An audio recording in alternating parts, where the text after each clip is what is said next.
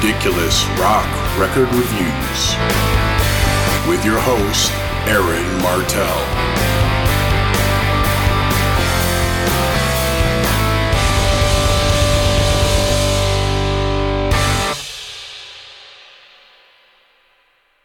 Hello there, I'm Aaron Martell, and welcome to Ridiculous Rock Record Reviews, a podcast where I talk about and review a rock album of my choice.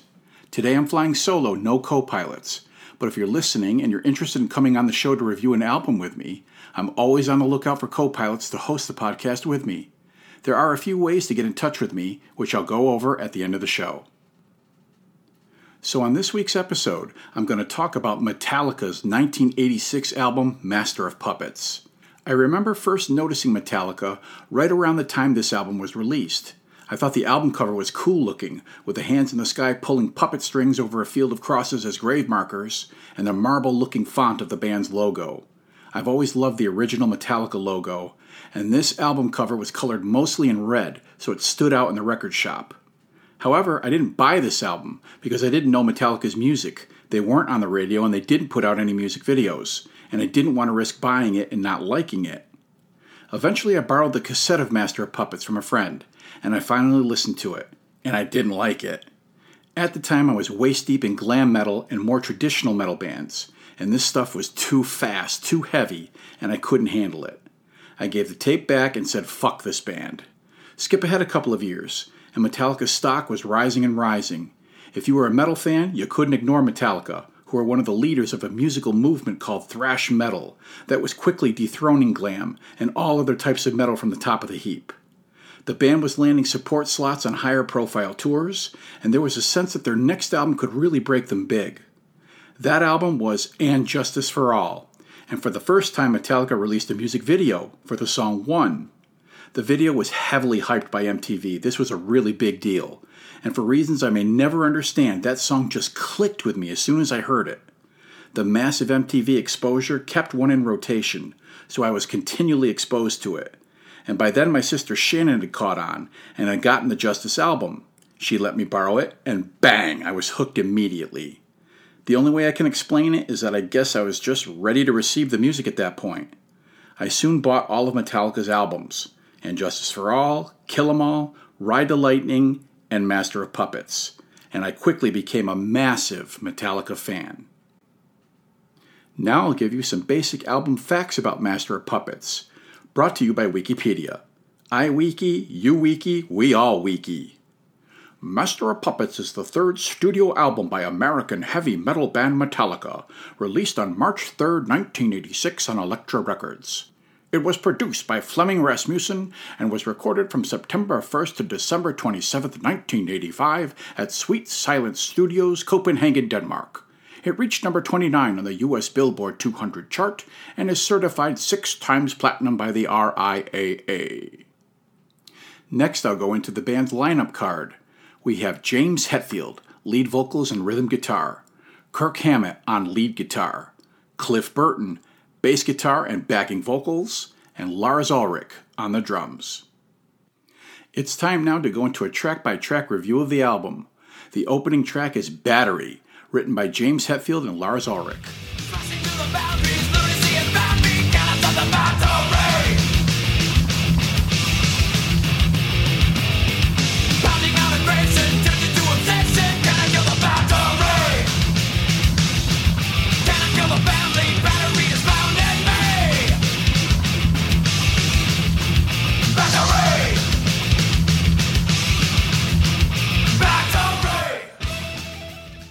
It begins with an acoustic guitar intro that sounds somewhat weird or discordant, but still interesting, building layers with classical style soloing over the top. Then the big electric chords slam in, leading into the tune's fast-picked main riff, and then blast off, it becomes a blazing thrash metal tune with James barking out the rage-filled lyrics that seem to be about just plugging into the music and letting it set your anger free, crushing anything in your path. There's a brief, slower section that feels like the song is just getting charged up before it explodes again and Kirk Hammett rips into a frenzied solo. Kirk Hammett, the quiet, easygoing member of Metallica.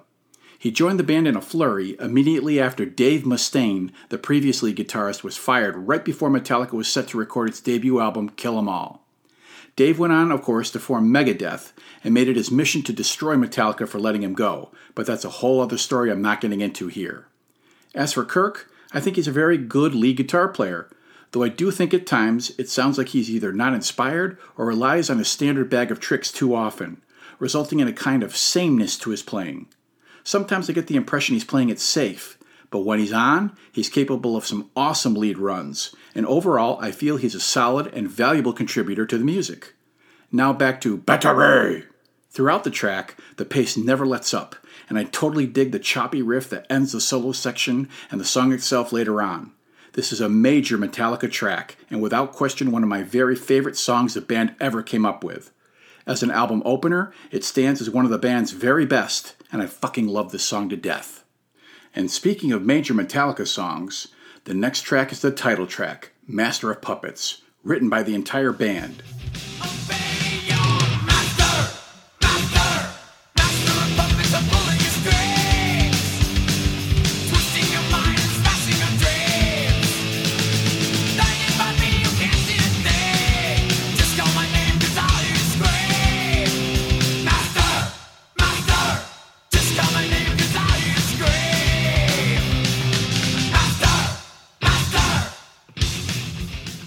Holy shitballs, Batman. It comes right in, letting you know it's here with a tight, abrupt descending riff. Then it goes into a very fast down-pick riff, courtesy of James Hetfield, who is known as an amazing rhythm guitarist with one of the best right hands in all of metal. When the beat comes in, it settles into an unusual rhythm, keeping your ear engaged through the verses, as James more shouts than sings the dark lyrics, which are from the point of view of drugs and how they can control the user, leading to the destruction of the individual. Drugs become the master as addiction settles in and the user grows more and more powerless. The pre-chorus brings another cool riff, and I love James' vocal delivery. Then, Master! Master! The chorus comes in and you get pulled right along with it. Another verse-chorus section, and the Master echoes into a slowed-down passage with an excellent melodic guitar solo played by James Hetfield, including a harmony guitar with it. The bridge section comes next, where James takes the viewpoint of the drug user, desperately lamenting how the drugs have ruined his life, and he understands this fact too late. Then the track speeds up again, and Kirk tears into a fast, shredding solo. There's yet another ascending-descending section that transitions the song back into a final verse and chorus, and as the song winds down, an eerie backwards guitar part is heard through the final laughing as the song fades out. It's quite a ride. The song is 8.5 minutes long and complex with numerous time signature changes, textures, and tempos, as much in line with a progressive rock song as it is a metal tune. This is another signature Metallica track. I'd go as far as to say it's the most important song in the band's catalog. It shows a level of sophistication in the writing and playing that took Metallica to the next level musically, yet it still kicks so much fucking ass. This is the band's most frequently played live song, although for a while there they were playing a shortened version of it that annoyed the shit out of me. In the context of this album, Master of Puppets, along with Battery, give the record an incredible start. We move on now to The Thing That Should Not Be, written by James Hetfield, Lars Ulrich, and Kirk Hammett.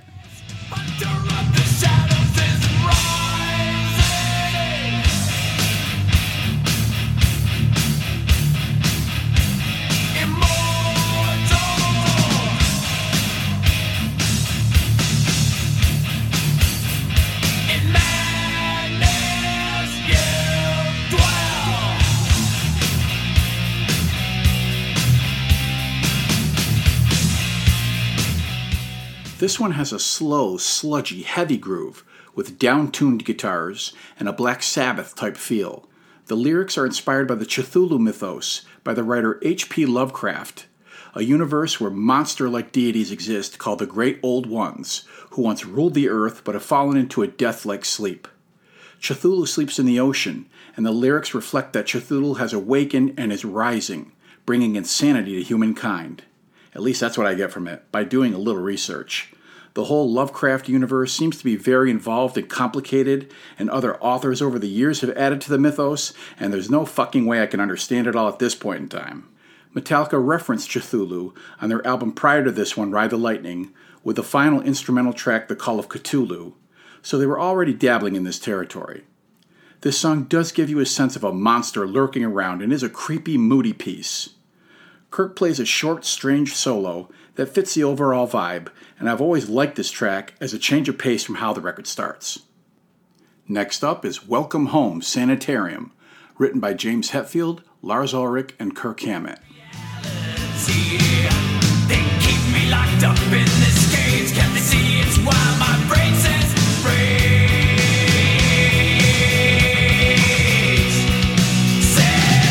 Sanitarium,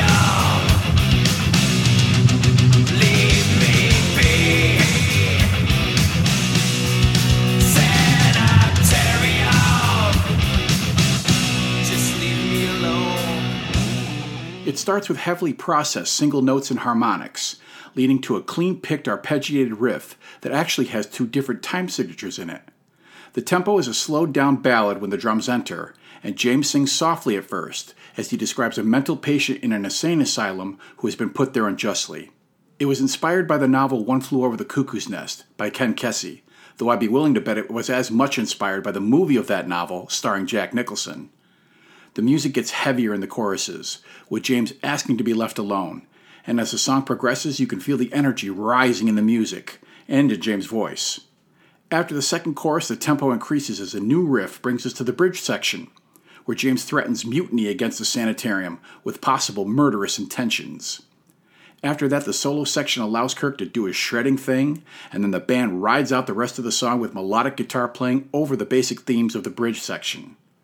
This song follows the same pattern of the previous album's ballad, Fade to Black, and the album that came after this one, And Justice for All, had its own ballad, One, that was structured like this.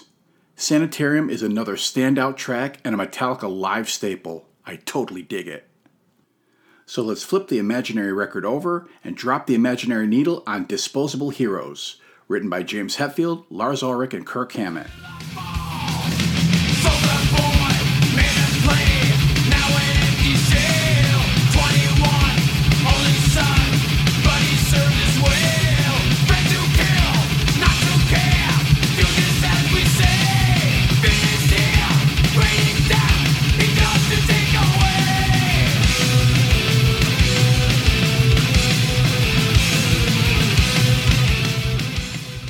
This one comes crushing right out of the gate, with a pounding intro and down-pick riff that leads into another blazing fast thrash metal pace.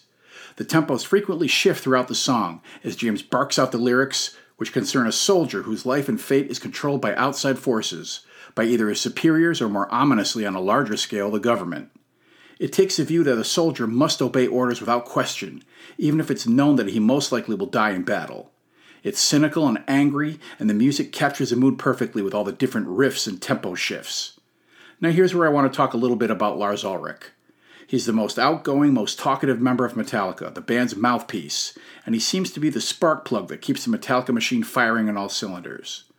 As a drummer, a lot of metal fans feel that Lars has lesser ability than other drummers, and on the surface that's probably true. But for all his limitations, Lars comes up with creative and interesting drum parts, and has a major hand in arranging Metallica's songs, which is no small task for an album like this one. Lars was the face of Metallica during the band's fight with Napster and illegal file sharing, and that damaged his and the band's reputations for quite a while, but eventually they were able to weather the storm and regain much of their lost ground. The bottom line is that Lars is crucial to Metallica, and without him, we don't get Master of Puppets, so I'm willing to cut him some slack.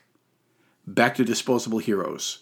The bridge section reveals the internal conflicts of the soldier, who wonders why he must fight, but he's so conditioned to do his duty he acts almost mindlessly like a robot, as he has been molded by his superiors to do, like he was made of clay, a dime a dozen, in short, disposable.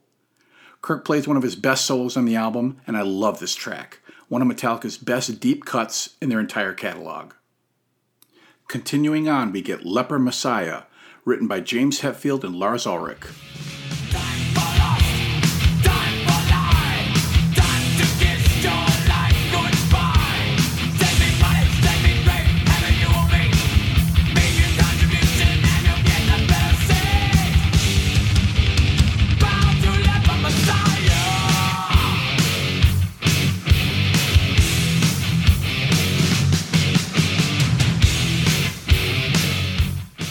The title Leper Messiah was lifted from a line in the David Bowie song Ziggy Stardust. In this song, the main riff has an off-kilter, syncopated feel to the beat that's unusual and interesting. It then settles into a mid-tempo rhythm, and the lyrics focus on religious preachers taking advantage of their followers' devotion for their own needs, whether it be for money or sex or whatever the preachers desire. This was an easy target for Metallica, as in the mid-'80s scandals concerning many popular televangelists erupted, and quite a few of them were taken down. Later, the song speeds up for the guitar solo and a chant of lie, lie, lie, lie, until it breaks down and the main riff is heard again before the song is abruptly ended. For me, I dig the song, but this is the one point in the album that doesn't quite grab me like the other tracks do. This is my least favorite song on the record, making Leper Messiah Aaron's Stinky Stinker. The penultimate track is Orion, written by Cliff Burton, James Hetfield, and Lars Ulrich.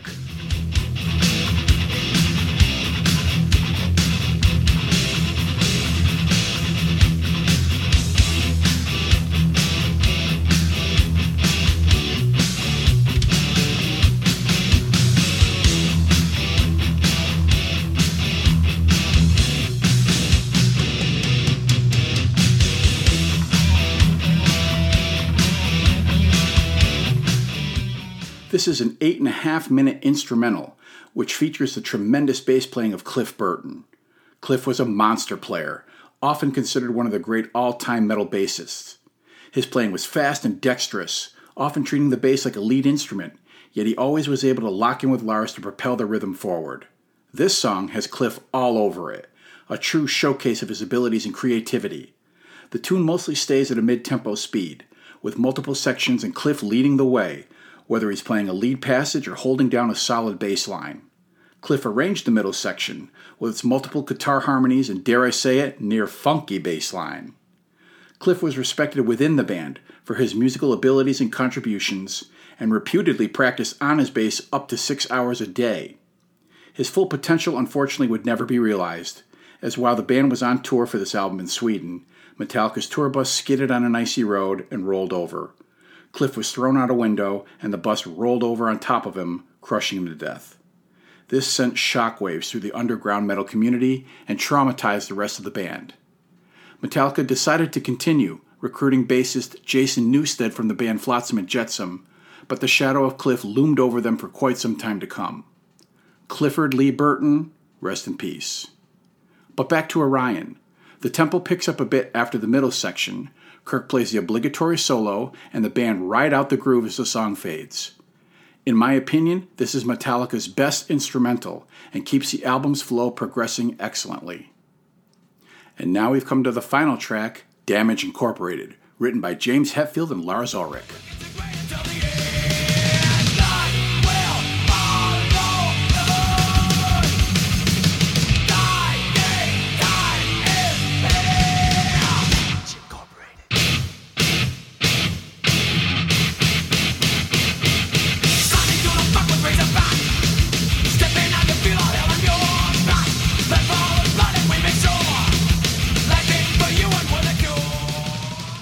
This is a raging, furious thrash song, with lyrics that convey anger and violence towards someone or something, possibly the master of puppets themselves.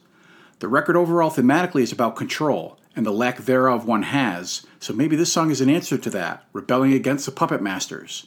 Or I'm totally wrong, what do you think? I do love the line, "fuck 'em all and fucking no regrets," and James spits out all the words with vitriol to spare, except for the very end of the chorus where he whispers, "Damage Incorporated." James Hetfield is the man. Responsible for most of Metallica's riffs and lyrics, James comes across in interviews as somewhat reserved, even aloof, and he is known to be intensely private in his personal life. But for all intents and purposes, he is the godfather of thrash metal, and without his influence, Metallica would not exist, and thrash might even have evolved differently. I've already talked about his guitar playing, and as a lyricist, he communicates his anger and worldview effectively, especially on Metallica's early records. I also dig his voice, which has evolved over the years from angry shouting to occasional melodic singing, and in the early years his vocal delivery became quite influential to the other thrash vocalists who followed in his wake. This track begins with reversed bass chords that fade in, and then the song detonates into nuclear thrash fury. Metallica often likes to end its albums with a pulverizing thrasher, and this one is no exception. There's a brief bridge break in the middle, with a slower tempo and more snarling rage from James, and just like that, the song accelerates again through the lightning-fast guitar solo all the way through the final verse and chorus until the song slams to a breathless stop. I fucking love this track, and this record closes with a bang. So that completes the track by track, and now I'll go into my final thoughts and album rating. For you new listeners, the album rating is a 0 to 5 system, with 5 being a favorite album of mine all the way down to a 0, which is a steaming piece of shit.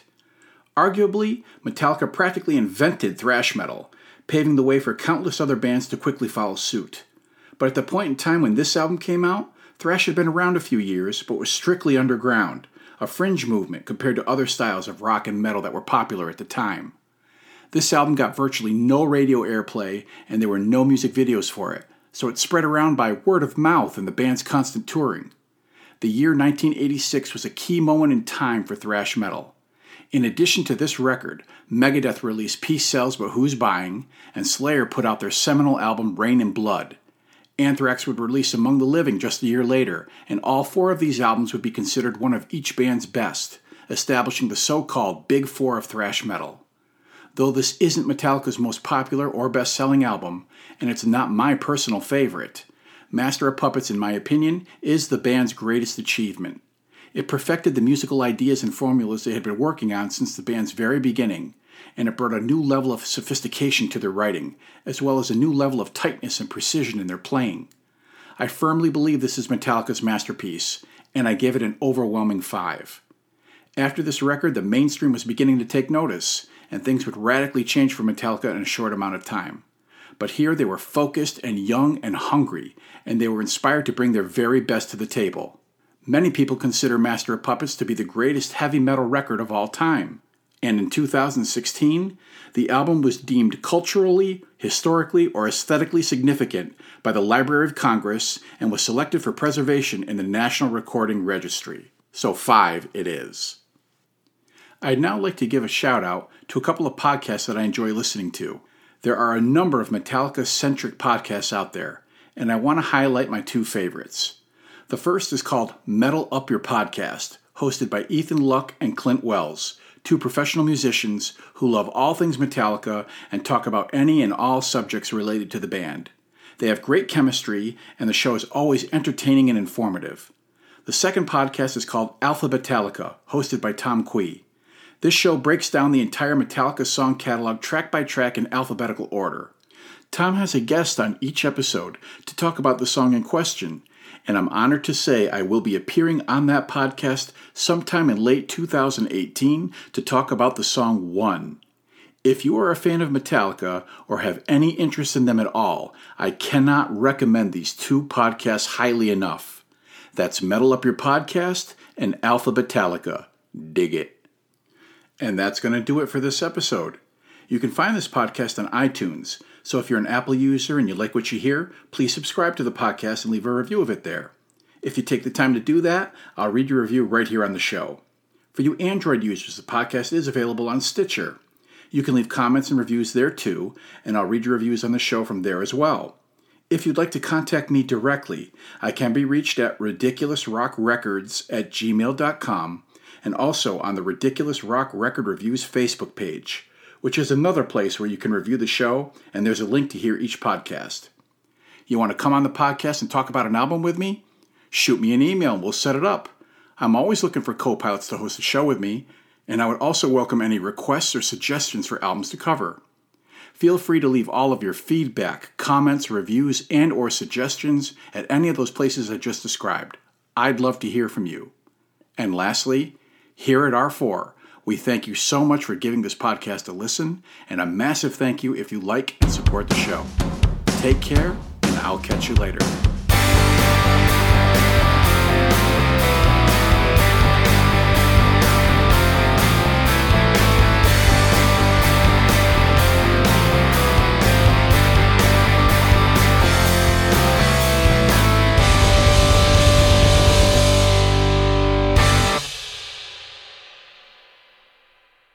And then the master fades out at the end of the second chorus. Master! Master! Master! Master! Master! Master! Master! Master!